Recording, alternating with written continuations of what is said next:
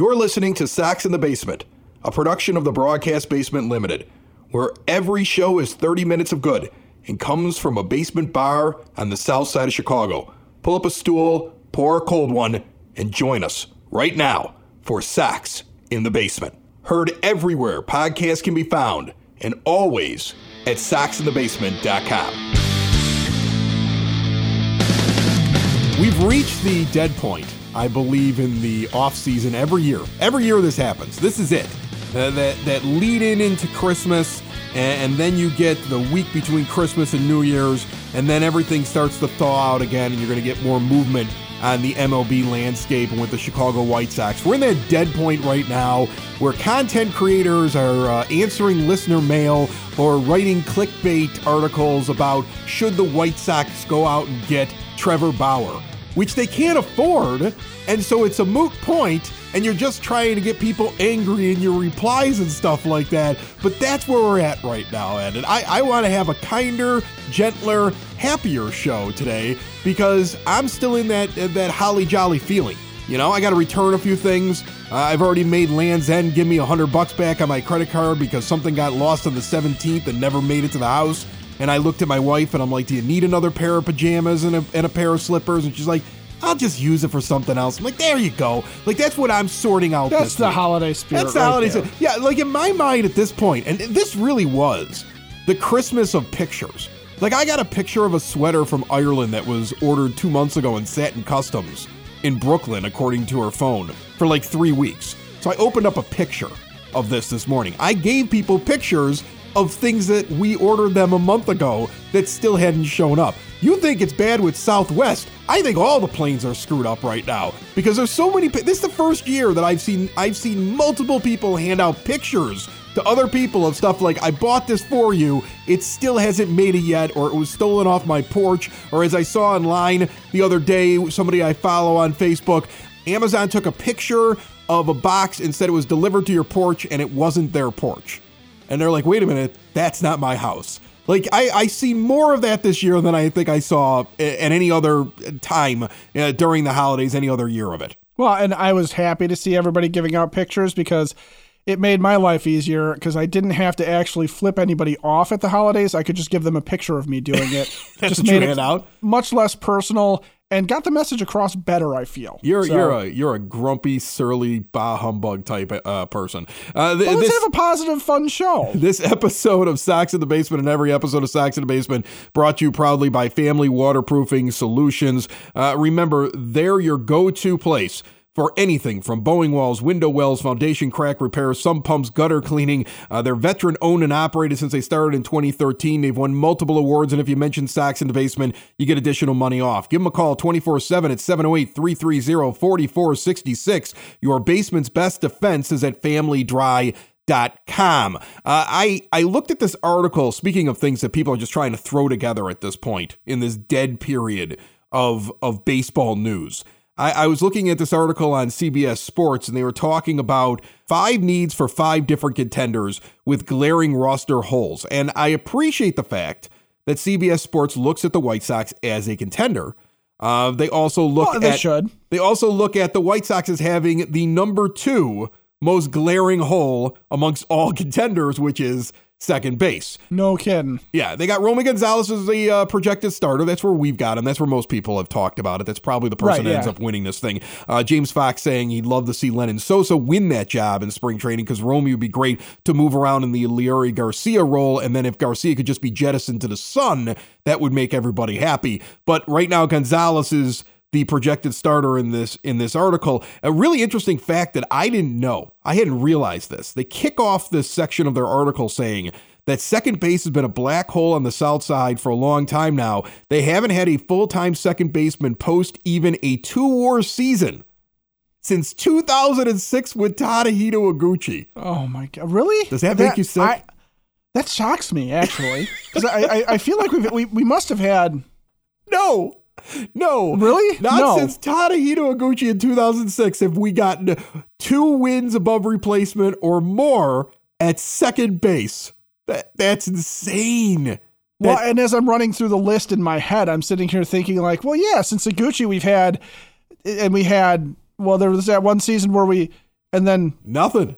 No, you can't, really. It's been bad. It's been really bad over there. It's been absolutely bad over there. So they give an ideal target. I'm not even going to read through because there's absolutely no way the Twins are trading us Luis Arraez. No. The realistic target we've already talked about, Gene Segura. They're like, this really feels like who the White Sox should just go out and sign. That's what they're saying. Just go get him. My only concern is, as I broke down before, and remember all the shows are on demand anywhere podcasts can be found, and always at SoxInTheBasement.com. My only real concern there is, as he's getting older, he doesn't feel the position as well. He doesn't have very good range. And with the change in the shift rules, you kind of want somebody who can cover their position. I was intrigued, though, and I have seen people suggest this. I know MLB Network has suggested it, but we haven't really talked about it. The last name that they give that could solve the problem at second base, which is Gleyber Torres. And they talk about how he's already kind of popped up in trade rumors and that Liam Hendriks has been mentioned in trade rumors alongside of him. And this may be a good fit. Now, first off, the White Sox are doing exactly what they should be doing now. They are telling anybody who will listen, we're going internal. And that's what they should be saying, right? Because if they don't say that, everybody knows they're trying to make a trade.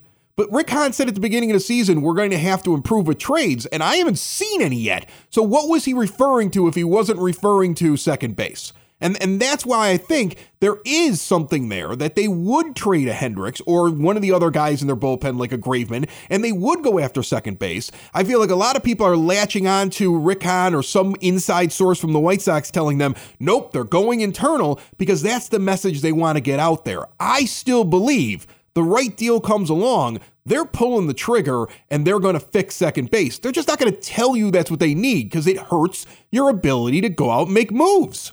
Of course it does. And when Rick is referring to at the beginning of the offseason, we're going to have to make improvements through trades. A couple things are true there. One, they don't know that they're getting that extra money from the Disney purchase that the MLB went through. So that money, if that's really what ended up being Andrew Benintendi, that's found money for Rick Hahn. And that's great.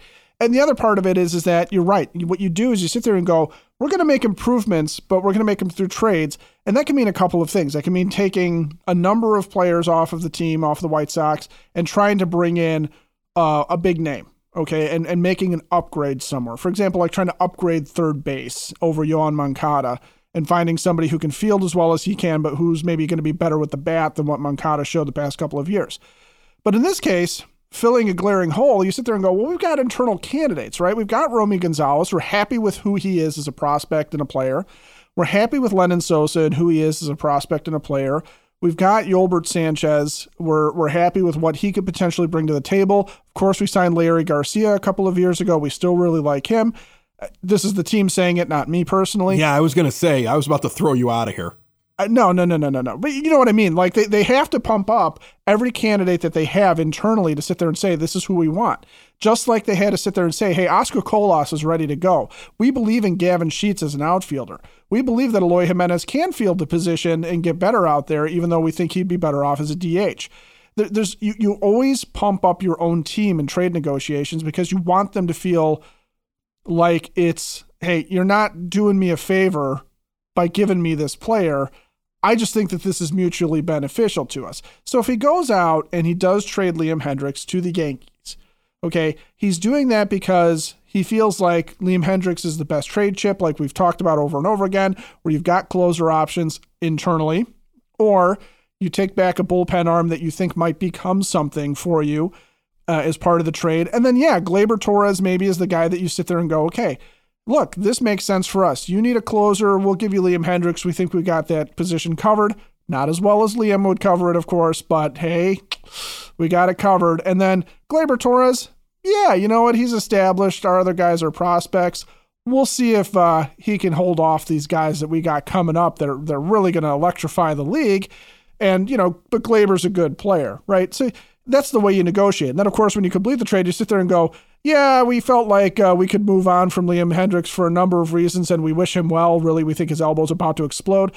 And Gleyber Torres is just a fantastic player, And we cannot be more excited to have him on board. We think he's exactly what this team needs. And then you talk about what a great guy he is. As we get to the end of this year, and we're in this dead time as I'm talking about when it comes to baseball news, big time congratulations to Hyatt Home Medical Equipment, one of the advertisers here on Sox in the Basement. They expanded and upgraded their showroom this year. They are doing so much for people that are trying to switch to a new age of life, stay independent in their home, avoid assisted living. Hyatt can set up the house to make it less of a fall risk. They can set it up so you can get around the home better. And they have the latest in CPAP technology when it comes to those with sleep apnea, the latest in diabetes control. HHME.com.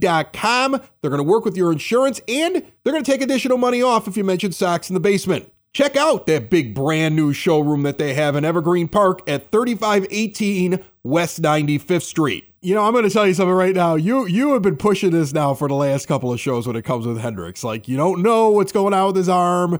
He's always had that lingering issue. The first time it popped up was last year. This might be the time to make that move before it really flares up. You just keep planting the seeds for it. And I'm thinking that the White Sox front office really hopes that nobody around baseball has ever heard of Sox in the Basement and your theories on Liam Hendricks' arm. Because you like, I don't even want to get out there. I want you to just stop talking about it. After the deal is over, talk about it more. I really honestly think if they trade Hendricks, it's not because of injury concerns. I think that they're trading Hendricks because they've got that option sitting there next year and they don't want any part of it. No, they want to let him go. They want to get out from his contract. They want to get out from underneath it, and they don't want to have to pay for that. That last option is automatic. It's basically like you can keep him around, or you could pay him out over time to spread out money. And that's going to be a hard thing to justify doing to your fan base. They don't really care what we think. They've shown that already this offseason. But, I mean, like that's going to be something that they don't even want to deal with. So you're right about that. Looking at Torres, though,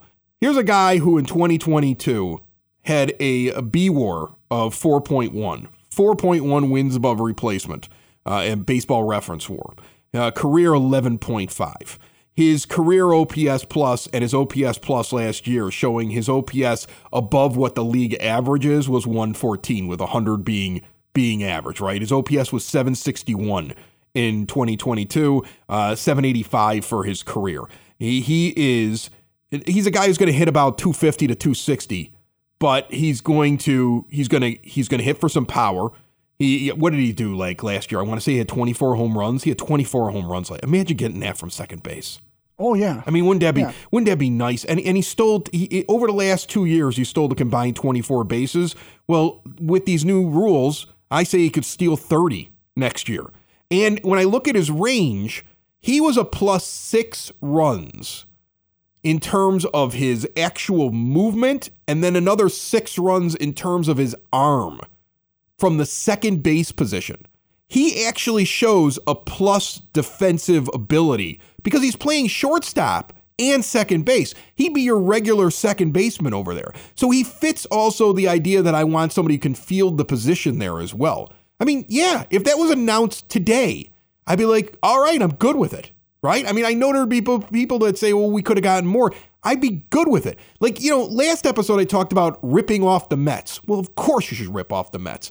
The Yankees are not the Mets, so you have to understand what's on the other side. They aren't going to just give you the world because they can spend and spend and spend, right? So this is going to be a more even trade. I'd be fine with this trade. I'd be great with this deal. Okay. Oh, yeah. I mean, you got 2 more years of control with him. That'd be a great move to do. See, that's the thing. I think what the White Sox have to continue to say is, we're internal. We're not shopping anybody. Leave us alone. We're just hanging out over here at 35th and Shields and everything's fine. They have to say that because the offer that they want has yet to be presented to them. And they want a team to finally say, all right, here we go. This is what we're offering you. And then the trigger is going to be pulled. I still firmly believe that if not Liam Hendricks, a Kendall Graveman, or somebody else from the bullpen, a chip of that type is going to get moved. And the player that comes back is going to be a second baseman. I really believe that, as much as they're trying to tell you that it's not going to happen or they're not interested in it, because that's what they have to say.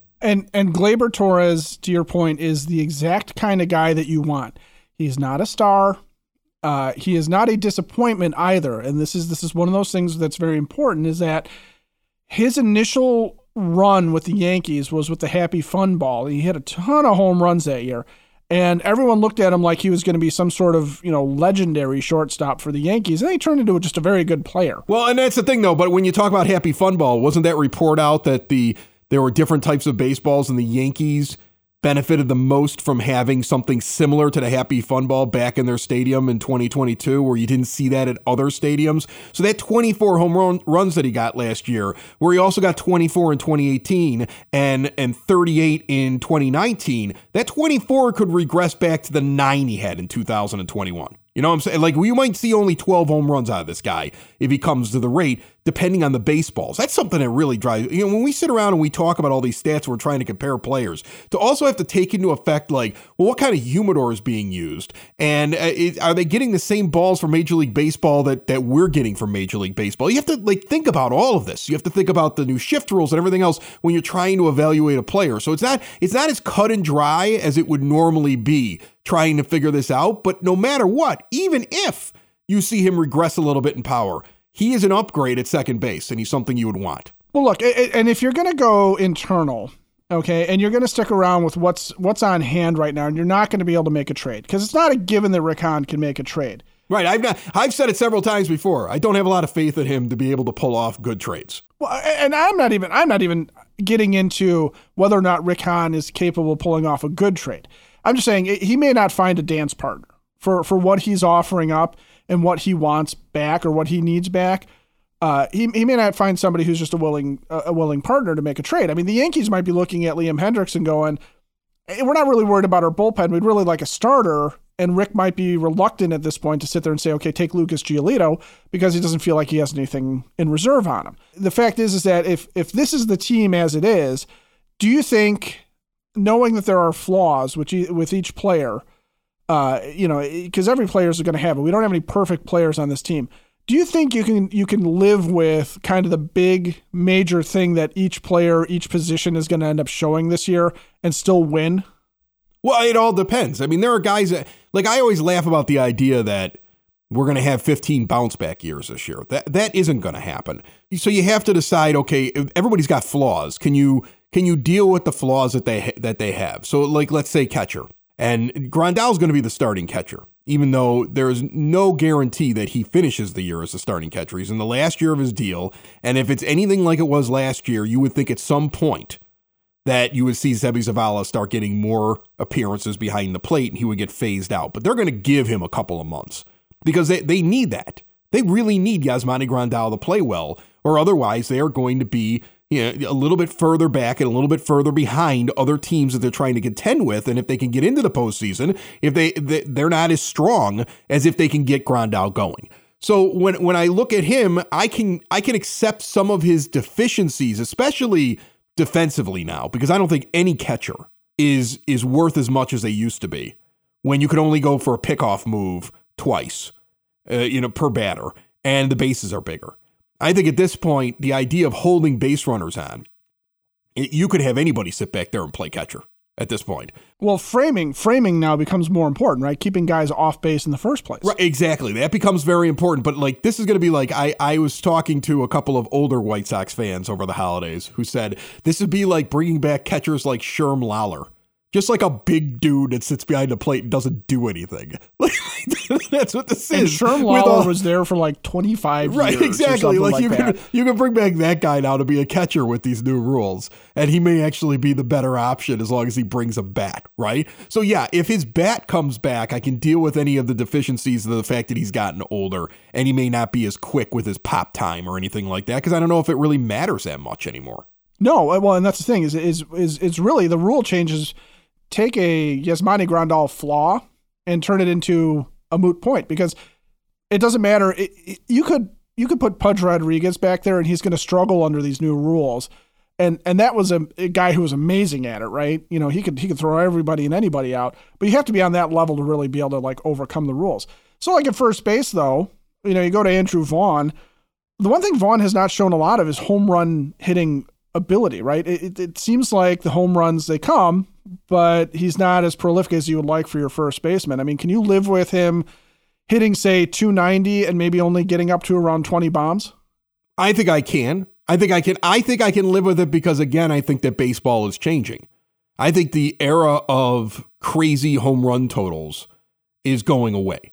You know, we as White Sox fans got very upset when we saw that they don't hit the ball out of the ballpark very often. And yeah, it was a problem. They should have done better at that, right?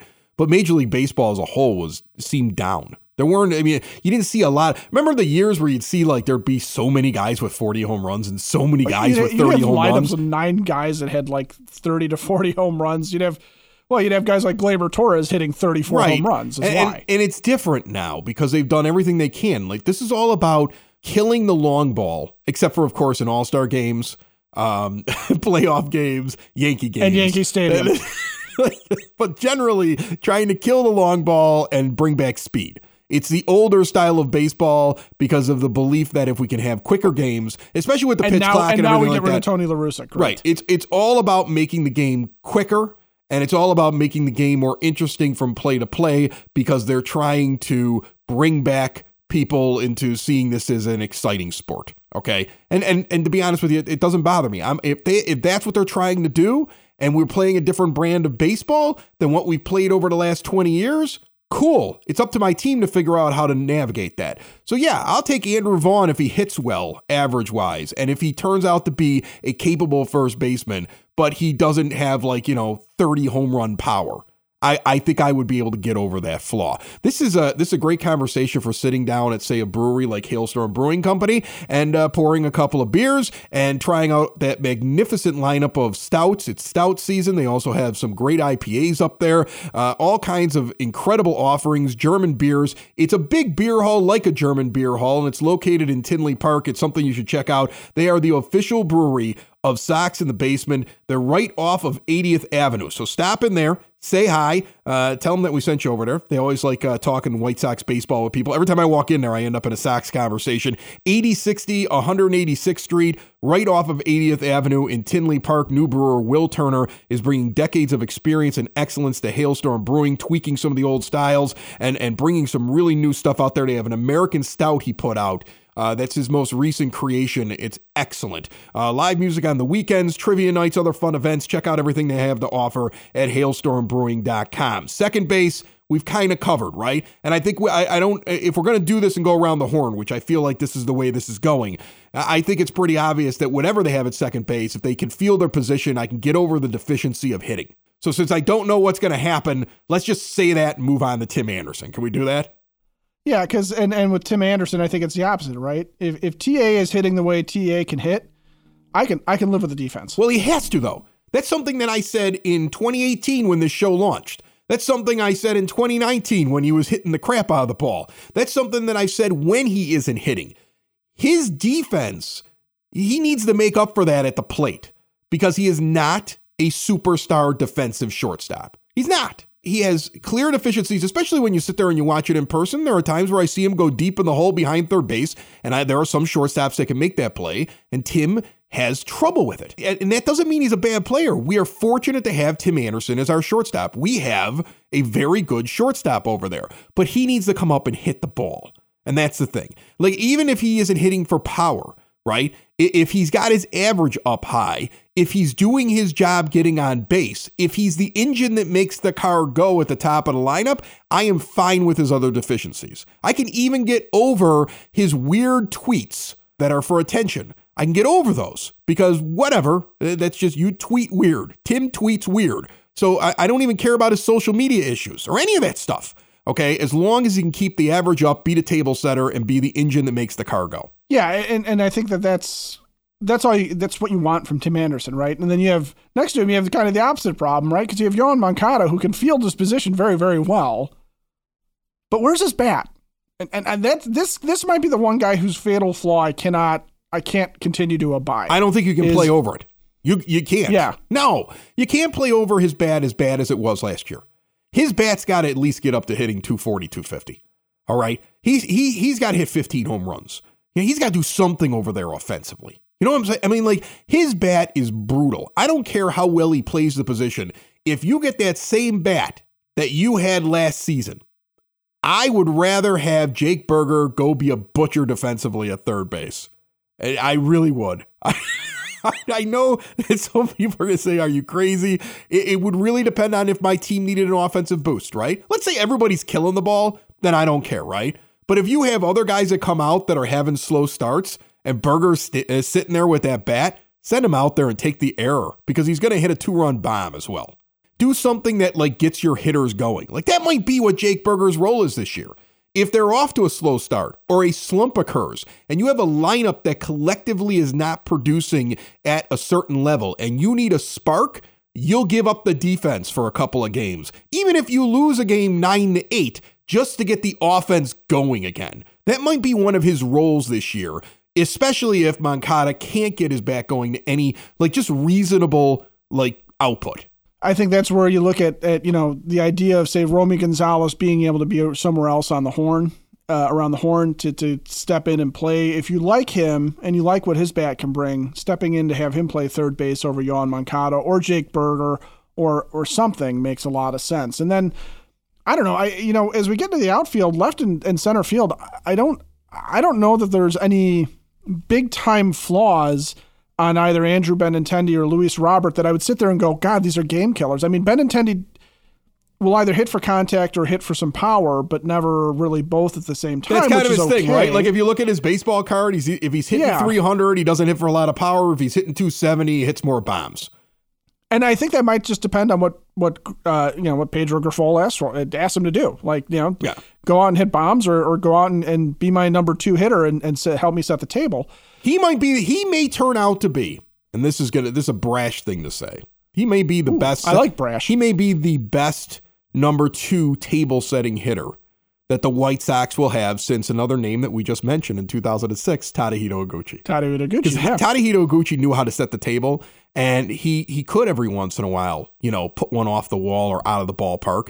And he also understood that when he saw a hole in the outfield or in the infield defense, he would adjust where he was putting the ball. He was a professional hitter. Andrew Benintendi is a professional hitter. He's not a superstar. He's not Aaron Judge, right? But he's a professional hitter that seems to understand what's going on in the game. He's a perfect number 2 hitter, and he spent the majority of his career there. So, yeah, I don't have a lot of things that I can say about left field. Center field, I don't want to deal with any deficiencies. He's supposed to be a star. Luis Robert's supposed to be a star. He's supposed to be the best defensive player out there. He's supposed to be the best offensive player out there. He's probably hitting third for your team this year. I can't get over any deficiencies of him, right? If there's deficiencies with Luis Robert, the team is going to suffer. There's so much riding on him. I need him stealing bases, playing defense, hitting home runs, and out there for 150-some games. I need that. This team depends on that. He may be the most important player on the field. If I'm not, especially if I take pitchers out of the equation, the most important player this year to the White Sox fortunes is if Luis Robert is healthy and does what was promised. If he becomes the, what is it from the, I'm going to be a Game of Thrones nerd for a moment, the prince that was promised. If he becomes that, okay? Right, if he go. becomes everything that we were told he was going to be, that's what I'm waiting to see. Well, and that's his deficiency, in my opinion, is health. And his inability to stay healthy and healthy enough to produce at the level he's supposed to be. So he needs to do that. And Eloy is the same way as the DH. Eloy Jimenez is the exact same thing. That man just needs to stay in the batter's box. He needs to stay in the lineup. He needs to be out there for 150 some odd games. If he's mostly DHing, there's no reason for him not to be out there for 160. He needs to hit well against righties, which he has shown over the course of his career he can do. He needs to park the ball into the stands and become more of a power hitter. I remember when he had that injury and they talked about how it was going to take over a year for him to really get his power back. So that's why I'm expecting it back this year. He wasn't supposed to even be 100% in terms of being able to turn on a baseball and get it out. Because when the original injury came down, remember when he ripped out his side or whatever he did like that? That was going to take some time. So he needs to be that again. He needs to be that guy that comes in and just hits like just rooftop bombs in a place that doesn't have a rooftop. That's what he needs to be. The guy that it lands on the concourse on a hot July night. Yeah, and then I think he can get back to that. Like you said, there's time away from what was really a gnarly injury. That it's a little like saying Mike Clevenger is going to follow up what Johnny Cueto did, and after the sort of up and down, not so great year after Tommy John surgery, have it all back together and have that old feeling back together. But I think with Eloy, if the power is back and he is somewhere in the range of 270, he better be in the range of 40 bombs, 30 to 40 bombs.